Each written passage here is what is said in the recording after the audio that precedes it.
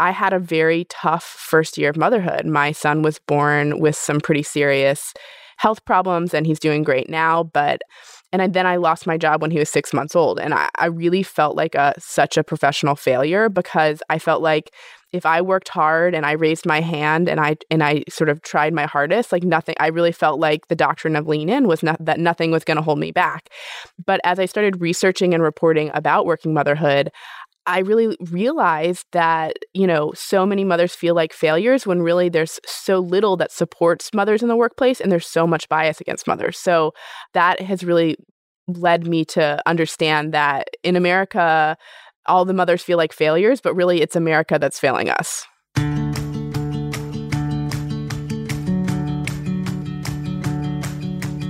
You just heard from Katherine Goldstein, journalist and the creator and host of the Double Shift podcast. She runs Double Shift Productions as an independent journalism company. She is an award-winning journalist and a 2017 Nieman Fellow at Harvard University, and she is an expert on working mothers. Her track record for conversation-setting work includes a few viral op-eds that you may have heard of.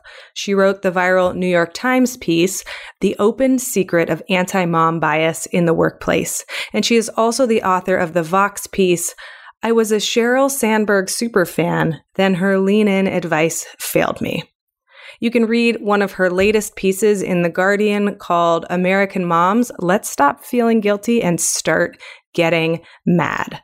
She lives in Durham, North Carolina, and she is the mother to a 3-year-old son. Today, I bring her on the show to talk about her own side of the story, her experience becoming a mother, and also her work experience in moving from a long career in journalism towards entrepreneurship. She is in the early stages of building the Double Shift Productions as an independent journalism company.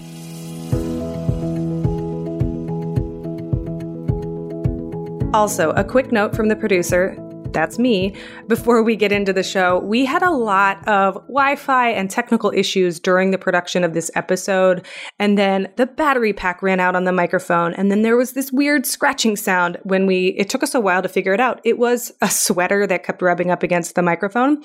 Some days we do these interviews for Startup Pregnant all in one take. This one was not done like that. It took us a number of takes to get it and a lot of dropped calls. So we get cut off in a couple of places during this conversation, and you will hear me jump in post-production and let you know that it wasn't that we stopped talking, we got cut off, and I stitched this conversation back together because it is such a good one. So bear with us during a couple of thumps and bumps as we go through this episode. Katherine is incredible. Her work is really important, as with everyone I interview on this podcast. You can listen to her new podcast, The Double Shift, which just came out in 2019, and join us for our conversation with Katherine Goldstein today. Welcome to the Startup Pregnant podcast, where we talk to creative leaders about what it means to be an entrepreneur and a parent. I'm your host, Sarah K. Peck. If you have not checked out our mini books yet, go check them out. We have 5 mini books for parents, entrepreneurs, and mothers that we are making here at Startup Pregnant. We have the parenting reading list, which is if you are busy but you want to know what books I'm reading on parenting, I do this thing where I write a little summary of every book that I've read, and I take notes, and you can just go read my notes. You don't have to read the whole book. From there, if there's a book that catches your interest, you can go get the books that you want, but you don't have to read every single book. I'm a big geek, and I've done that for you. I also have the pregnancy reading list. Surprise, surprise. That's the same. I take a whole bunch of notes on books and I put them into one book just for you. So that's the parenting reading list and the pregnancy reading list. Both are mini books. They're short. They're not long. And you can skim them and flip them as a Kindle or a PDF or whatever way that you want to read it. I also have 3 other books. One of them is called Pregnancy Affirmations, and that is for people who are pregnant and want to get some good words in your mind. I reached out and interviewed a whole bunch of people and asked them for their favorite mantras and affirmations. So check that out if you want. There are 2 more, including the Startup Mama Profiles and my favorite, Sticky Situations, which is all about how to get out of sticky situations. If you want to check out any of these mini books, go to startuppregnant.com/minibooks to check them out. We are releasing them throughout 2019. And if you are on our email list, you get a first preview. And I often give out coupons for free copies of these books. We've got 5 mini books. They're over at startuppregnant.com/minibooks. And the link is in the show notes if you want to scroll into the show notes and check it out, or go to our website, startuppregnant.com, and look for mini books, and you will get them.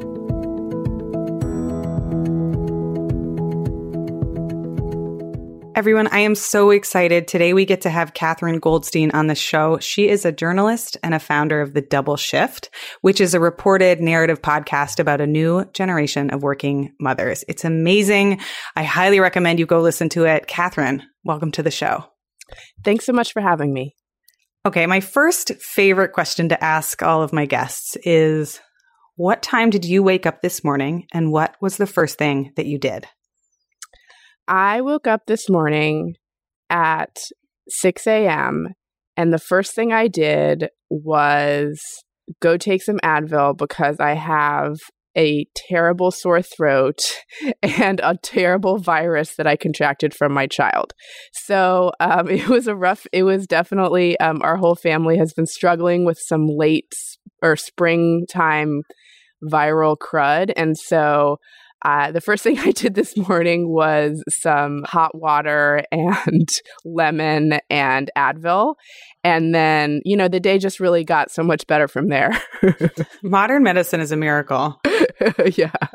I'm sorry, your sick toddlers are like walking viruses. I know. And my son hadn't been sick. We moved to North Carolina about a year ago, and this was the first time he'd been sick home from school in an entire year. And I was like, we left New York City. We got rid of all the germs. And then we just got hit with a whopper. So the worst. How old is your son? He is 3.5. 3.5. What are the threes like? I think the term threenager really kind of sums it up. Really lots of opinions. Sometimes coming up with really interesting, complex ideas, and then also sometimes behaving like an irrational, crazed animal. I mean, that's basically how I'd sum it up so far. My mother-in-law says, yeah, in our day, we called it the trying threes. And I was like, oh, goody, that's coming. My Yes. boy's going to turn 3 in a couple months here. Yes. So I want to start the conversation with you today, going back in time a little bit, back to a day when you found out you were pregnant. I heard this story from you on the podcast, and you talked about being in the middle of a really big professional dream. You were building a podcast for working mothers. You were going for it. You had all of this ahead of you, right? And you found out you were pregnant. And there's a quote in this episode, and listeners, I'll link it up for you in the show notes, where you say, it would be ridiculous for a project about working moms to be jeopardized by getting pregnant. But then you were also very real and open about how hard it was and everything that was going on. Can you take us back in time? Tell us, was this your first pregnancy? Did you know that you wanted to get pregnant? So the story that you're referencing, yes, it's in our April 8th episode. And the Double Shift is really all about reported and narrated stories from working mothers all over the country. And we've told stories from a really, really wide range of people, from sex workers to politicians to musicians. And then our 5th episode is about me. So what happened, how I ended coming to tell this story is that I was creating these audio diaries to sort of as I learned how to do audio work, and ended up sort of recording observations and telling different stories about my own life, most of which were not very interesting. But I ended up sort of recording these moments of learning that I was pregnant. And this wasn't a total shock. I mean, I know where babies come from. I was already a mother at the time. So I had a 2.5, my son was 2.5 at the time. And, part of our family life plan was that we'd been living in New York, and we decided that we were ready for a change and we wanted an easier and less expensive life. And sort of part of the life plan was maybe if we had more space and less expense, like maybe a second child would be in the cards for us. So that was something that my husband and I had talked about, but it felt like it came at a really unexpected time. And it felt like it came at a really complicated time for me. So because we had just moved to this new city and I was pursuing this big professional dream of making the Double Shift podcast. So as listeners can hear, I have these sort of very real and unfiltered reactions to what that all means. And part of the reason that I was so nervous about this was because I study what working mothers face for a living and I report on it. And I've heard so many stories and there's a lot of really bad behavior in the world. And so in some ways I think of it as I was kind of like a doctor who was like afraid to go to the hospital. Like I was a working mother myself and was afraid about being pregnant again and trying to do something big professionally because of everything I know about how hard that is through my reporting and research. It's like you knew too much almost. Yes, basically. Yeah. So what happened? So at the start of this episode, I find out I'm pregnant. I'm also getting a deal to pilot the Double Shift with a really big podcast company. And then what ultimately happens is the podcast company turns me down and then I have a miscarriage.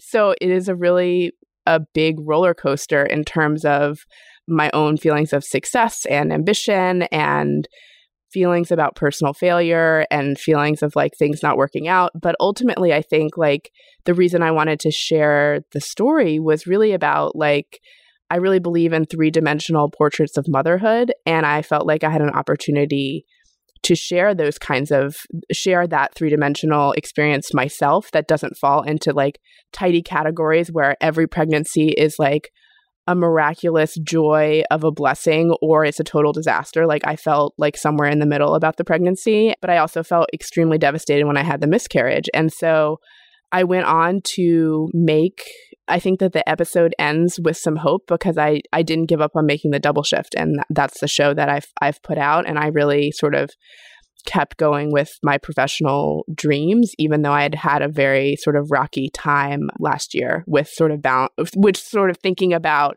my life and my future and sort of how I define professional and personal happiness and success.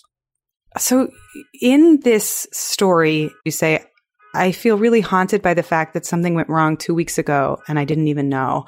And I want to ask you about miscarriage. Can you share a little bit about your experience with miscarriage, but also about the kind of cultural consensus or cultural stories around miscarriage that we're getting wrong or that we can improve somehow? Yeah, so I think that there is a general cultural consensus that miscarriage is a very sad and very personal thing that really should be kept sort of within a family or a couple and shouldn't be discussed because there's something sort of shameful or distasteful about it, and that we shouldn't necessarily, we don't have a lot of language and support for talking about miscarriage and sort of being able to be open and honest and really have open dialogues with people about miscarriage. And I think women are starting to have those conversations with each other a lot more. And I think that, sometimes I think in my experience, and I think other women have shared that, if they start to tell people that they had a miscarriage, like they soon learn that there's many other women who said, oh, I've had a miscarriage too. But I don't think that it's usually this, I think that miscarriage is still a very isolating experience. And there's usually a feeling of really going through things alone unless you really choose to reach out to people. It's not something that we have any sort of ceremony for or ways to sort of mark in our culture. There aren't rituals or sort of cultural ways we support women and families going through this or find closure. And so I definitely feel like there's a lot more work to not only just tell more stories about it so people don't feel alone, but also, just challenging the idea that it's something that needs to be silent and private, and that there's also, just many shades of nuance in the experience of miscarriage. In my experience, I think a lot of women feel really guilty that they must have done something wrong to cause their miscarriage. But I didn't feel like that. I more felt like as a mother, I should have known that there was something wrong with the pregnancy and that I should have had some sort of intuition, and that like really bothered me. So everyone has their own experience, and I think we just need more conversation and narratives available to talk about those things. Do you have an idea for what that would look like? Because I've been, ever since I heard your podcast and I have been reading your work, I've been thinking, like, what does it look like to have a positive storytelling culture around the space of first 1 in 3, 1 in 4, 1 in 5 pregnancies will end in a miscarriage because that's how pregnancy works. And also that space between miscarriage and whatever is next. Do you have any fantasies or stories or ideas about what that space could look like?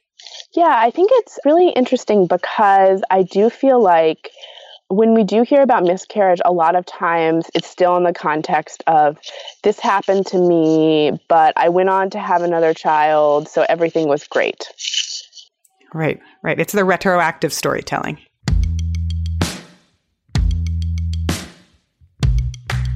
So listener, it's at this point when our Skype call drops for maybe the 7th time, and we have had such a time of getting connected on this call that we both start laughing.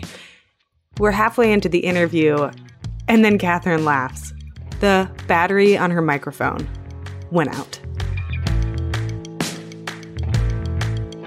So I'm so sorry, Sarah. So my recorder, the battery just died. So, so let me change the battery. Okay, great. So then I'll send you both files. Hold on. We're just killing it today.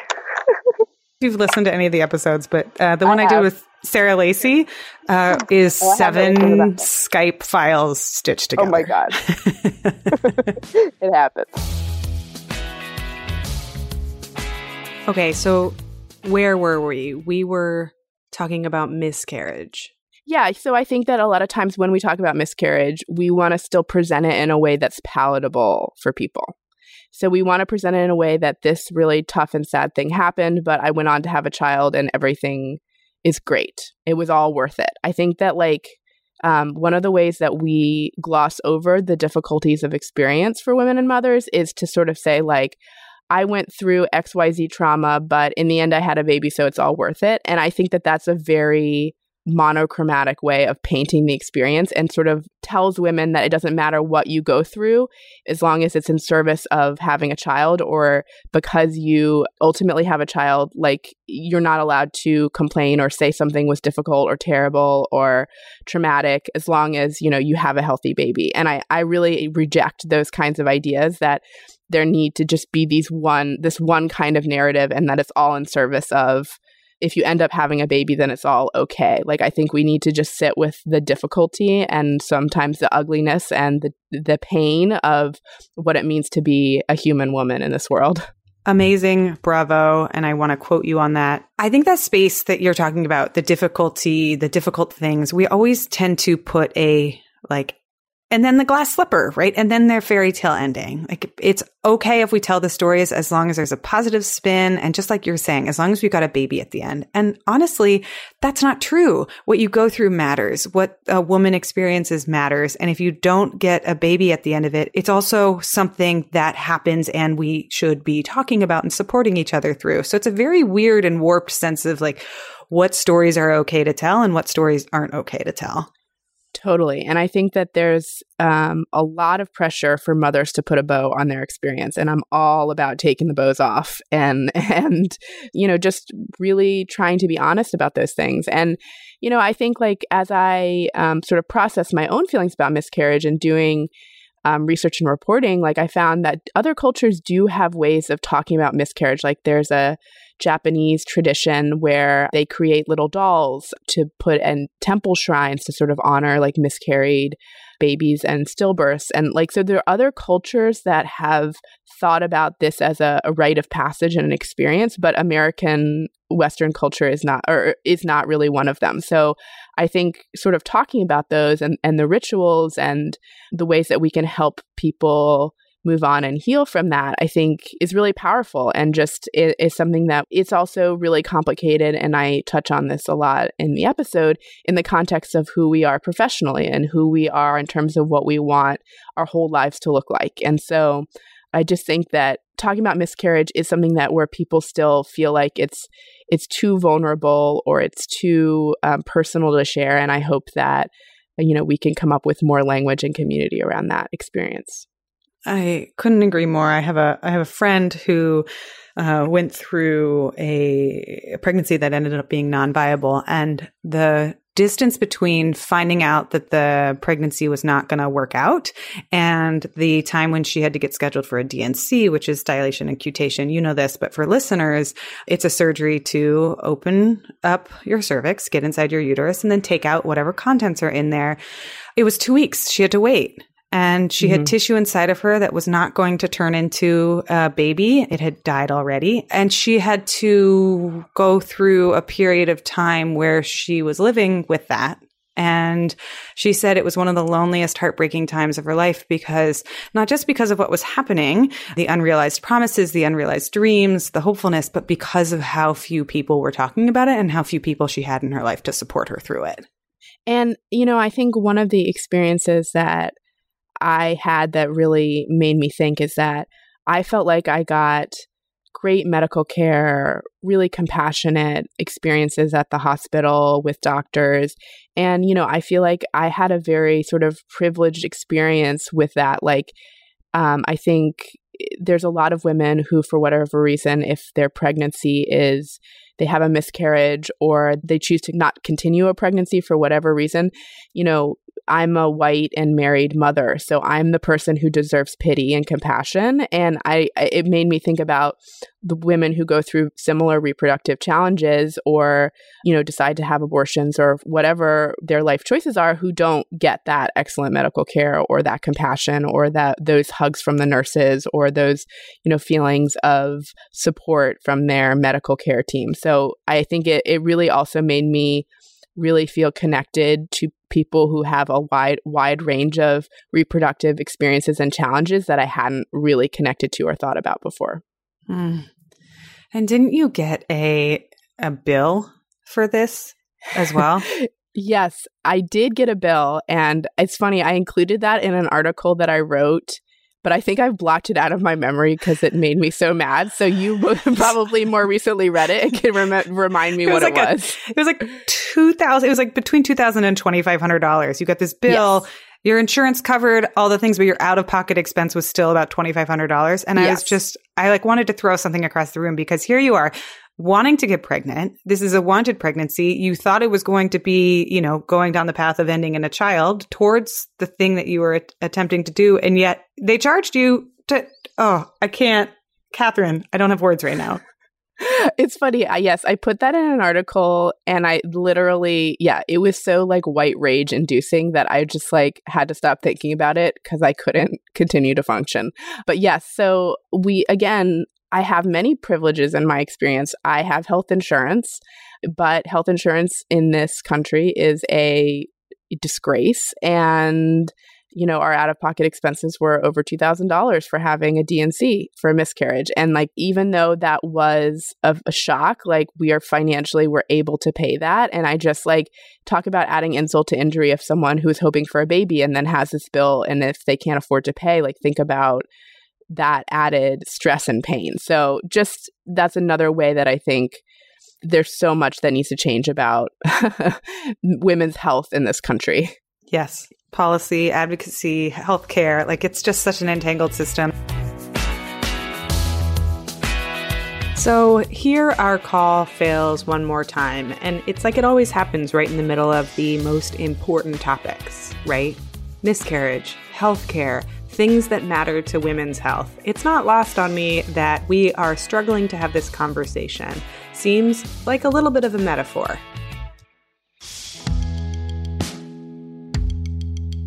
Okay, so this brings me to a really interesting point in something you've written a lot about, which is about the motherhood bias.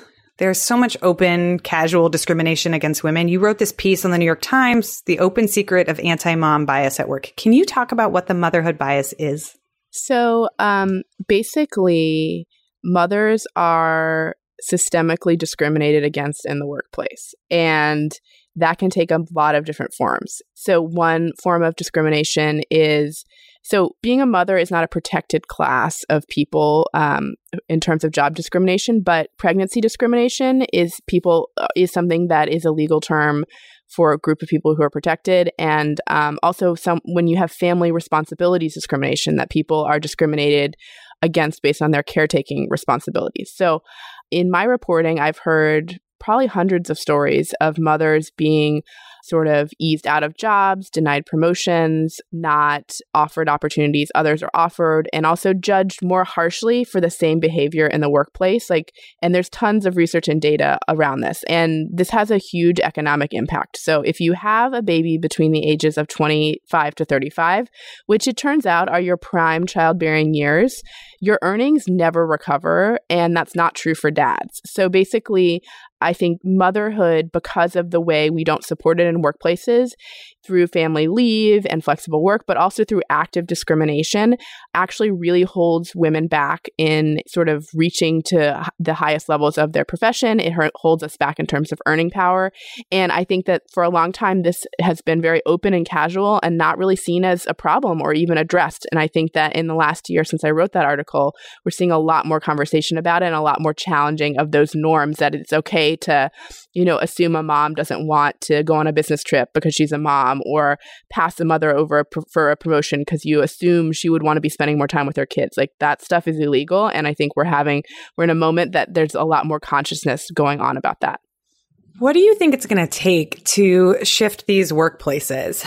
And maybe I'll plant that seed and we can address that question in just a little bit, because I also want to ask you about, and I think this will take us there. So let me take us sideways first and then we'll get back there. Let's talk about Lean In, and about women, and about leaning into the workplace, and about your work and your writing on how your views on women in the workplaces have changed, because I think it has a lot to do with this anti-mom bias that you're talking about. Yes. So I have wrote an article for Vox about basically how I was a 20-something hard-charging professional who was all in on Lean In, and I read the book and I really saw it as like a blueprint for my life. And I even created a Lean In circle and I wrote about it for Slate, where I worked at the time. And I really felt like, there was a lot of criticisms of the book when it came out, but I really felt like, it didn't speak to every woman's circumstance, but I felt very strongly that it spoke to my circumstance. And then in my early 30s, I was given an opportunity to take a really big new job, and I knew I wanted to become a mother soon, but I kind of was like, you know what, this is what Lean In is all about. Like, you go for it and you don't hold yourself back just because you want to be a mother.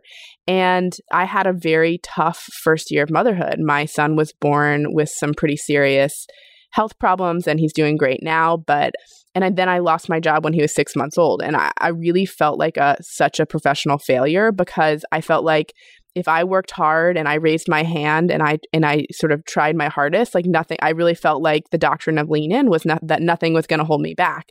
But as I started researching and reporting about working motherhood, I really realized that, so many mothers feel like failures when really there's so little that supports mothers in the workplace, and there's so much bias against mothers. So that has really led me to understand that in America, all the mothers feel like failures, but really it's America that's failing us.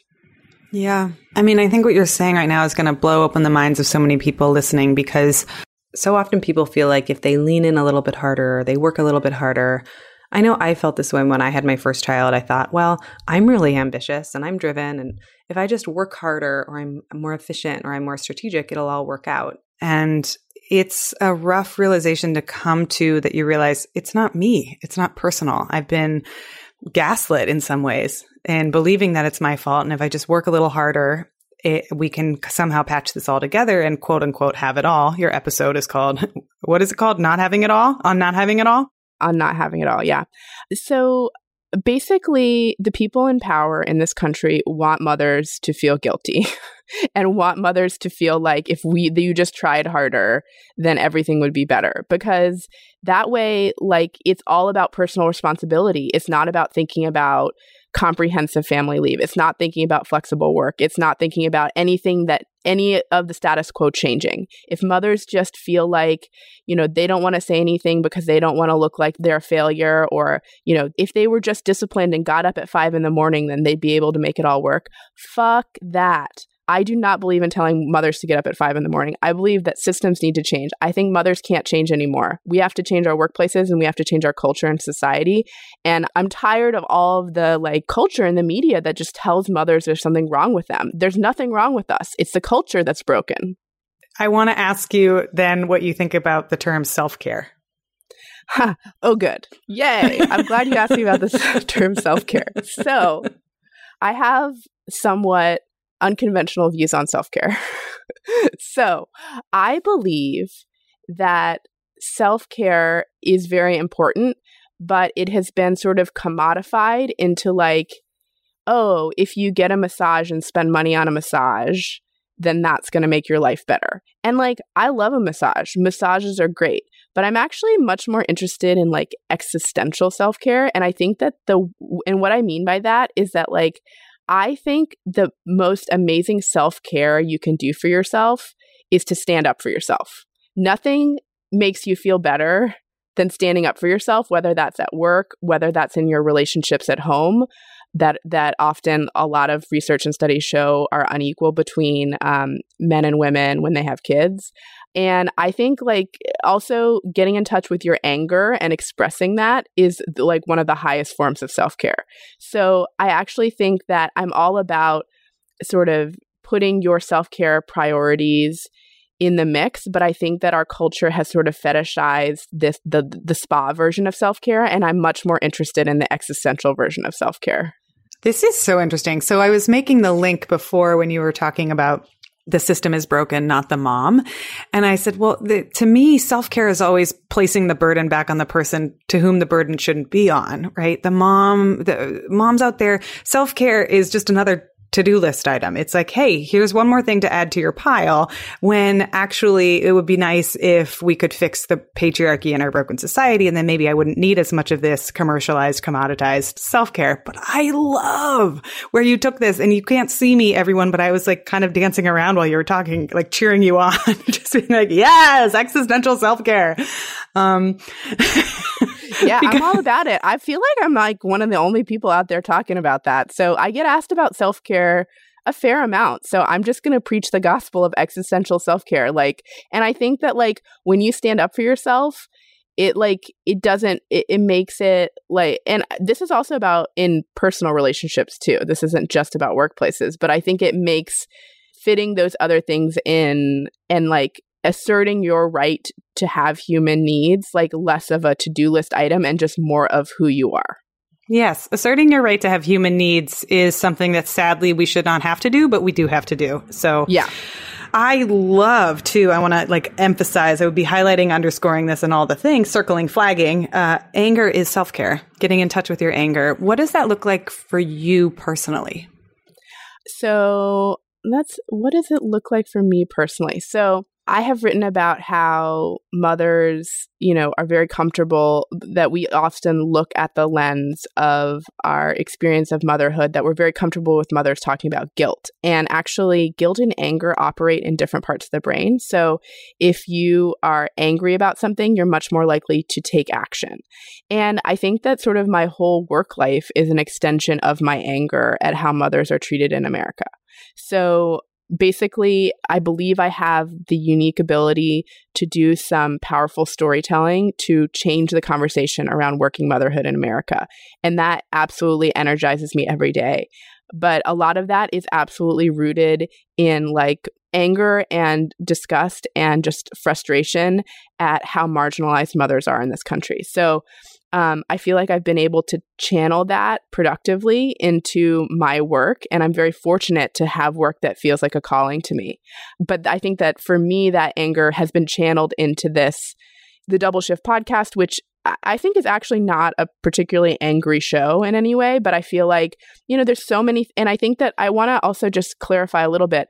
There's a lot of outrage culture right now because there's so many crazy things going on in the news, and the political system is so awful that you can be in an outrage loop. But what I'm talking about is really something that different than sort of a Facebook outrage machine. What I'm talking about is really sort of getting in touch with your feelings of injustice and doing something about it rather than just like yelling at the computer and like your uncle on Facebook. So I hope that that's sort of coming through.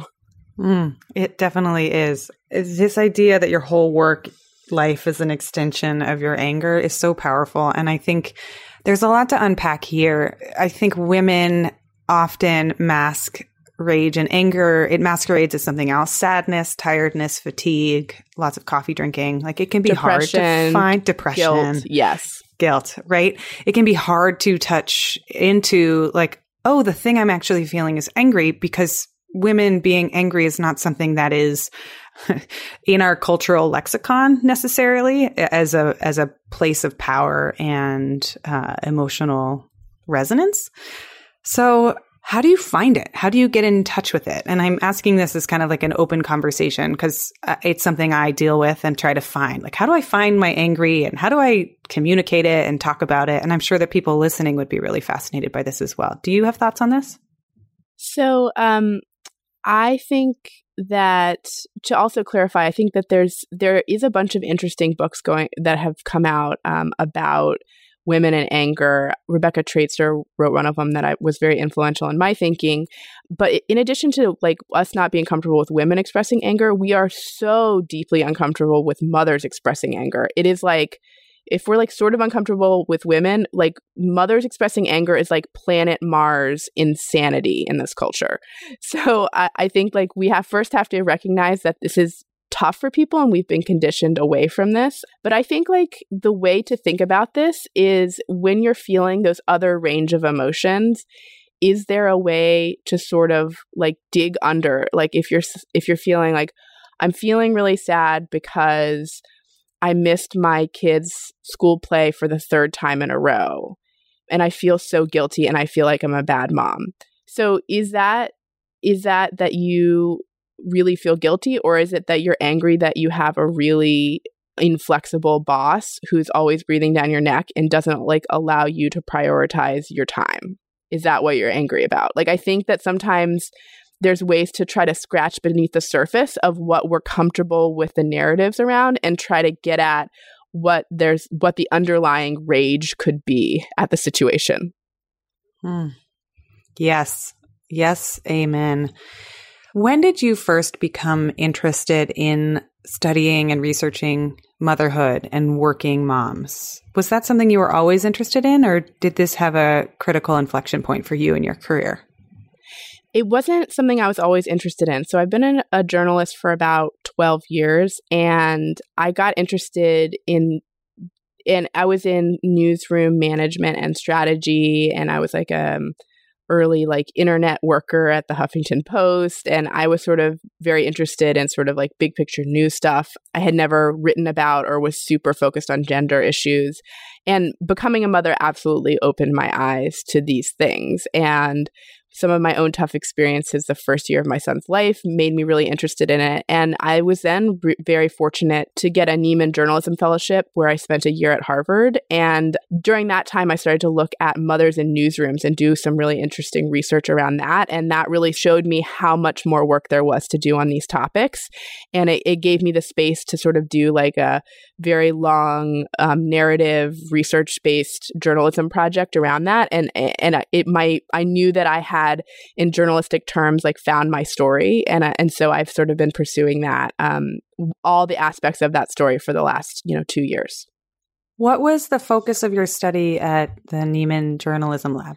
So it was called it culminated in a like 7,000 word cover story called "Where Are the Mothers?" And it was all about the idea of, if newsrooms want to retain and attract a new generation of talent, they have to think critically about how to support mothers in the newsroom. So I interviewed dozens of women and mothers who work in newsrooms and really made a lot of policy recommendations for newsrooms, because I think newsrooms, especially if we don't have mothers in newsrooms, that absolutely affects what stories are told, what kind of coverage we have, whose narratives and what issues are seen as valuable. And so I believe mothers are a really important part of diverse news coverage. And so there was a lot of, I did a lot of research and found a lot of interesting policies that are actually applicable to tons of other industries as well.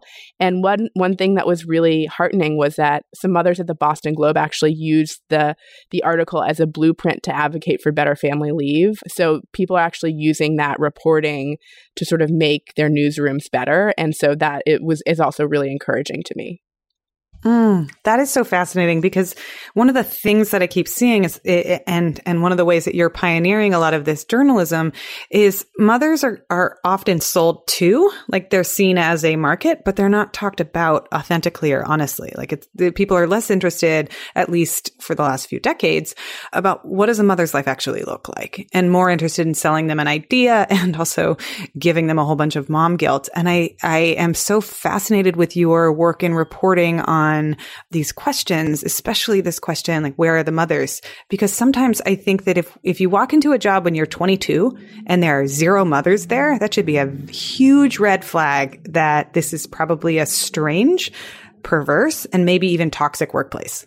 I think that's a very accurate assessment. I think that, my job when I was 24 had no mothers, and it was a pretty crazy workplace. And I think that, but that, that didn't bother me at the time, because I had a very primitive view of what workplaces should be and, workplace policies and stuff like that. But I hope that all of this just injects a lot more thinking about workplaces. And, as I was creating this podcast, I had a really hard time getting people to understand that the show was not about parenting, because people couldn't understand that there could be a whole show about mothers that wasn't about kids.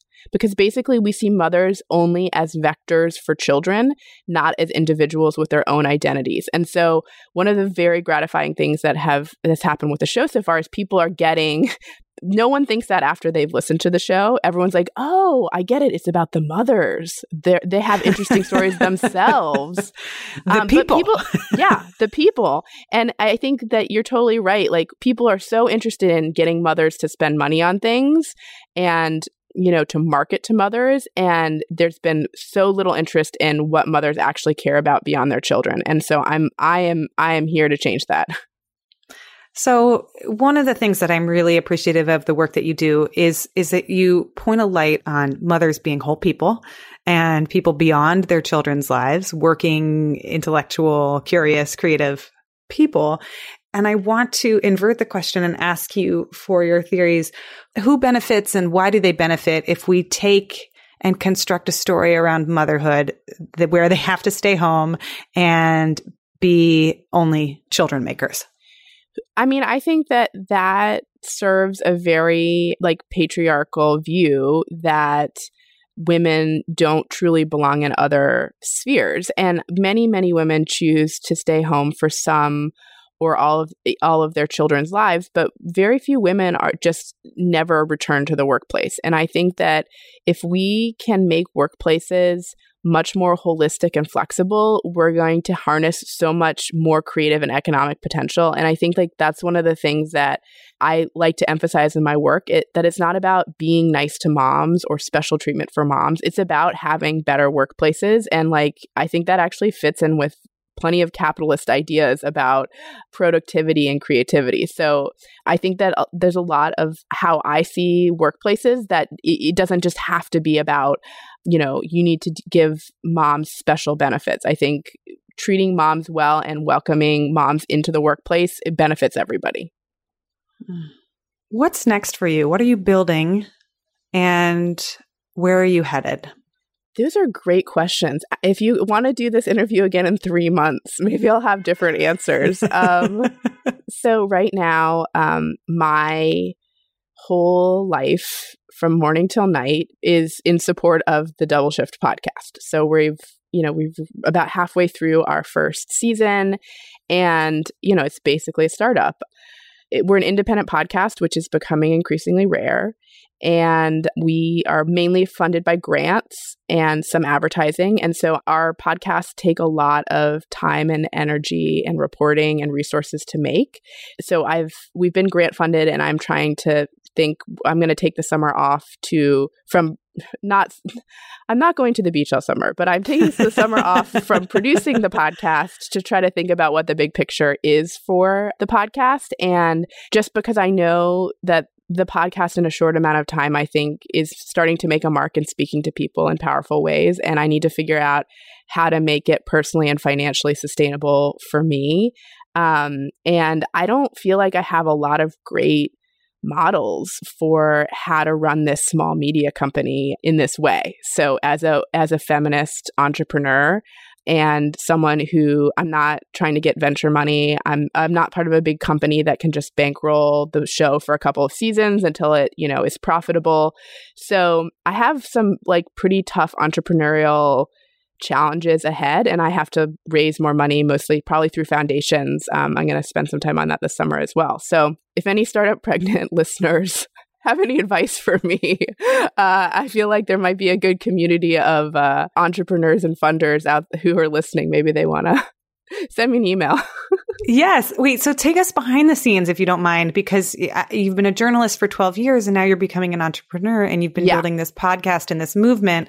How have you been funding the podcast and what has that looked like?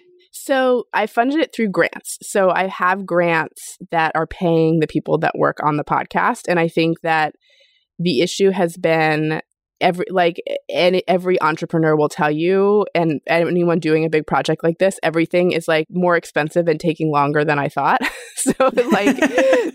I had this like great budget and I was going to pay myself X amount. And so like, I really believe in paying people fairly. I don't believe in asking especially women to work for free or to, give me things for free because I'm doing something that's valuable. Like I really believe in those tenets. But I think the problem is that I've been able to apply that to everyone except myself. So I have to sort of figure out continue to sort of raise money through grants. And we're also done really well with our advertising and we're going to be making money through advertising. And we're also looking into launching a membership program as well.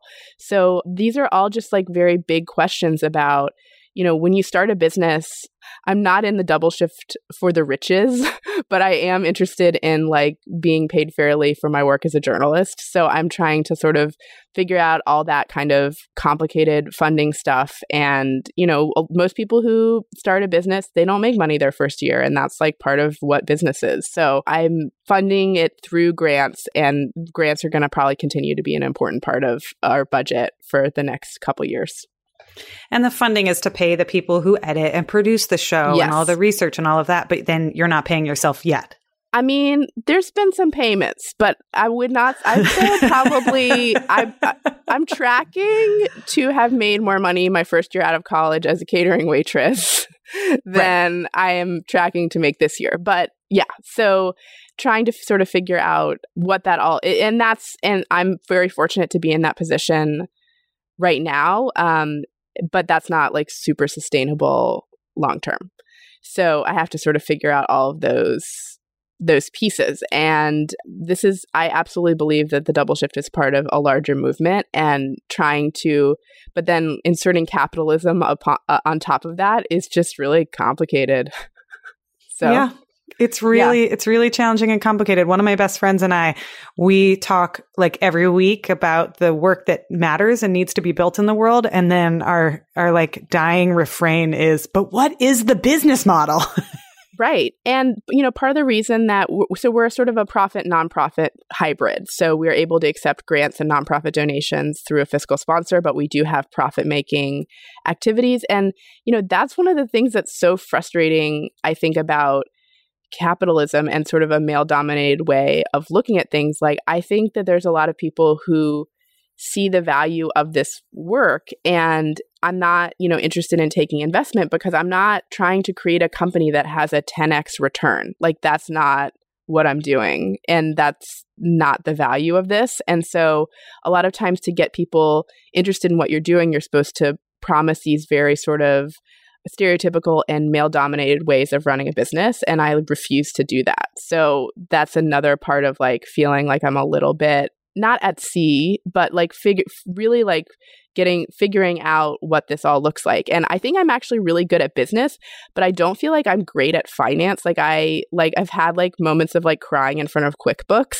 but I feel like I actually have a good nose for like actual business opportunities. So there's a lot of learning going on right now. Oh, it's the steepest learning curve. So how can we help you, the women listening, the people who have started pregnant, me personally? What does it look like to support the double shift? And what would it look like for the double shift to be like wildly successful?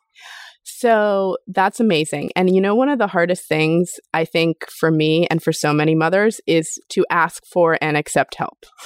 So I've found that in my reporting, and I'm practicing that in my own life. And so this is a really good public challenge right now for me to answer you, because you asked me how you could help me. So listening to the show is number one. So we have just launched a membership program for the Double Shift. And the Double Shift, we're asking people to become members of the Double Shift on a monthly basis, because in the belief that this journalism matters and that you support feminist organizations and you want these stories out in the world. So becoming a member of the Double Shift on a reoccurring monthly donation is hugely important to us. And it also helps us show funders that it's not just people downloading, but that people believe in this mission, and that this journalism is meaningful enough for people to want to pay money for, because a lot of journalism is important, but a lot of people aren't willing to pay money for it. So that is so hugely helpful for us in, getting to a second season and making this a sustainable operation.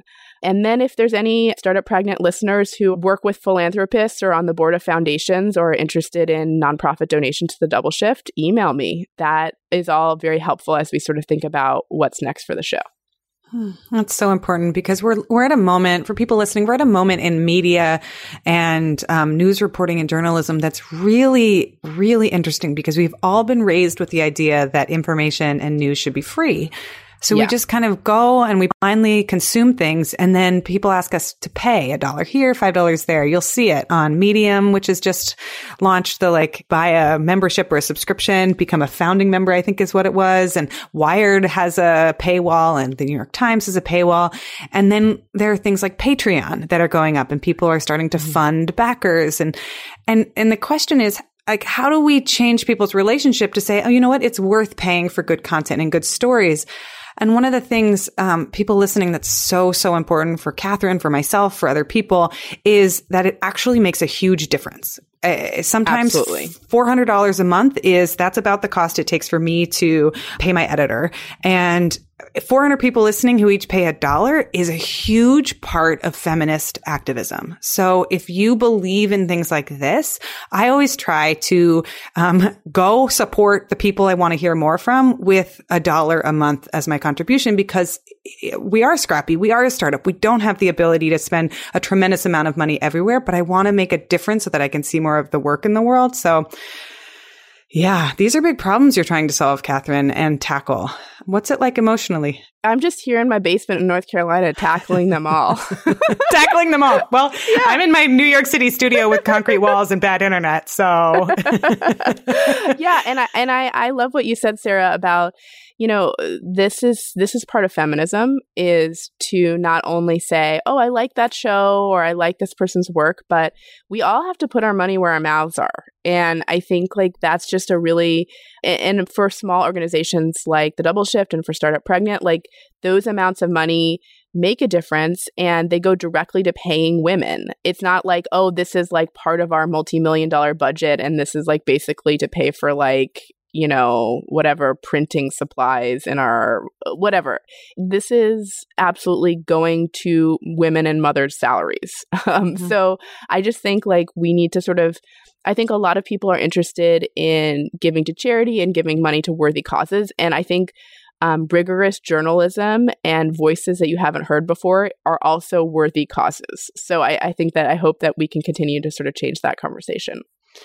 So will the double shift after the first season launches, you're taking a break for the summer, will you come back for a second season? Do you not know yet? Should I just have you back on the show and ask you in a couple months? You can check in with me. I mean, the plan, I'd like to come back in the fall for a second season, but we don't have a date set yet for coming back. And, the membership drive definitely will help bring it back sooner. But we do have some funding lined up for the second season, but I want to just get all our funding lined up so I'm not building the airplane and looking for money as the second season's already launched. So I'm sort of balancing all of those issues and trying to create. This has been such an exhilarating experience of doing the first season, but it's been totally crazy. And so I'm trying to create an environment that's slightly less insanely difficult for myself for the second season. 100%. I feel like I'm underneath the plane trying to screw on a wheel at all times. So yes, I'm right there with you. You're like, yes. Are we flying? We're still flying. We're flying? Yes. I don't know. Still flying. Haven't crashed yet. Yeah. For people listening, Katherine is an award-winning Nieman Journalism Fellow who has written incredible work about pregnancy discrimination, about workplace discrimination, about working mothers in the workplace, and champions causes that all of us feel passionately about and are living. So where can people find you, Katherine, to follow your work on the internet, and where do you live on your social homes? Sure. So the doubleshift.com is a home for all things Double Shift, and you can subscribe to the Double Shift wherever you get your podcasts, as they say. And the Double Shift Instagram is a very fun hotbed of feminist conversation about motherhood, which is very different than other kinds of mom Instagram, in case you haven't noticed. So please follow us on Instagram, and you can email us at askthedoubleshift@gmail.com, and you can find me at Twitter at KGEEE, and my work is a double shift, so you can just go there. Go find that. Yeah. Right. Thank you so much for joining us today. Thanks so much for having me. Thanks everyone for listening, and if you found this episode useful, valuable, and informative, I have a few more episodes that you might appreciate that talk a little bit more about issues that we brought up today. Go back in time all the way to episode number 2 for our interview with Annie Dean and looking at how we can design flexible workplaces that make more sense for parents and families. Or, if you're fired up, check out episode number 23 with Sarah Lacey of Chairman Mom, where she talks all about overthrowing the patriarchy and why there may be a power or political agenda behind not granting paid leave policies. If you want to dive into more on the conversation about race, social justice, and getting politics into your business and what that looks like, check out episode 36 with Tepsi. 2 more that you might like include Planning Ahead for Maternity Leave as an Entrepreneur, episode number 65 with Ariana Taboada. And episode number 75, we talk about what it looks like to transition back to work after a career break with Rita Kakati Shah. Because oftentimes when faced without time or paid leave, you need to plan ahead for your own maternity leave and figure out a way to make it work. That's what Ariana talks about in episode number 65.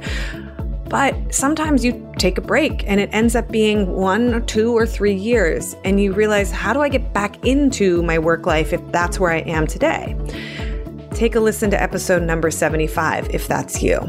I will put all of these links into the show notes, and you can always find the episode number either by scrolling through your podcast player and looking for the episode number, or you can go to startuppregnant.com and then type /065 075 002, whatever the number is that I just listed, enter the 3 sequence number onto our website, and you can find our episodes. If you want to browse through all the episodes we've done, you can go to startuppregnant.com/archive and see everything that we've put forward and put out to date. Thanks for listening, everyone. And I always say this, and I mean it. Leave us a review on iTunes if you like our show. It takes a few seconds, and it really does help us a lot. If you want more of what we're talking about, go over to startuppregnant.com and get on our email list. we send out a weekly newsletter with time-saving tips for parents and entrepreneurs. And I always include a weekly gadget or tool or something awesome that we've stumbled upon to help make your life just a little bit easier. And as always, you can reach out to us at hello@startuppregnant.com. We love hearing from you.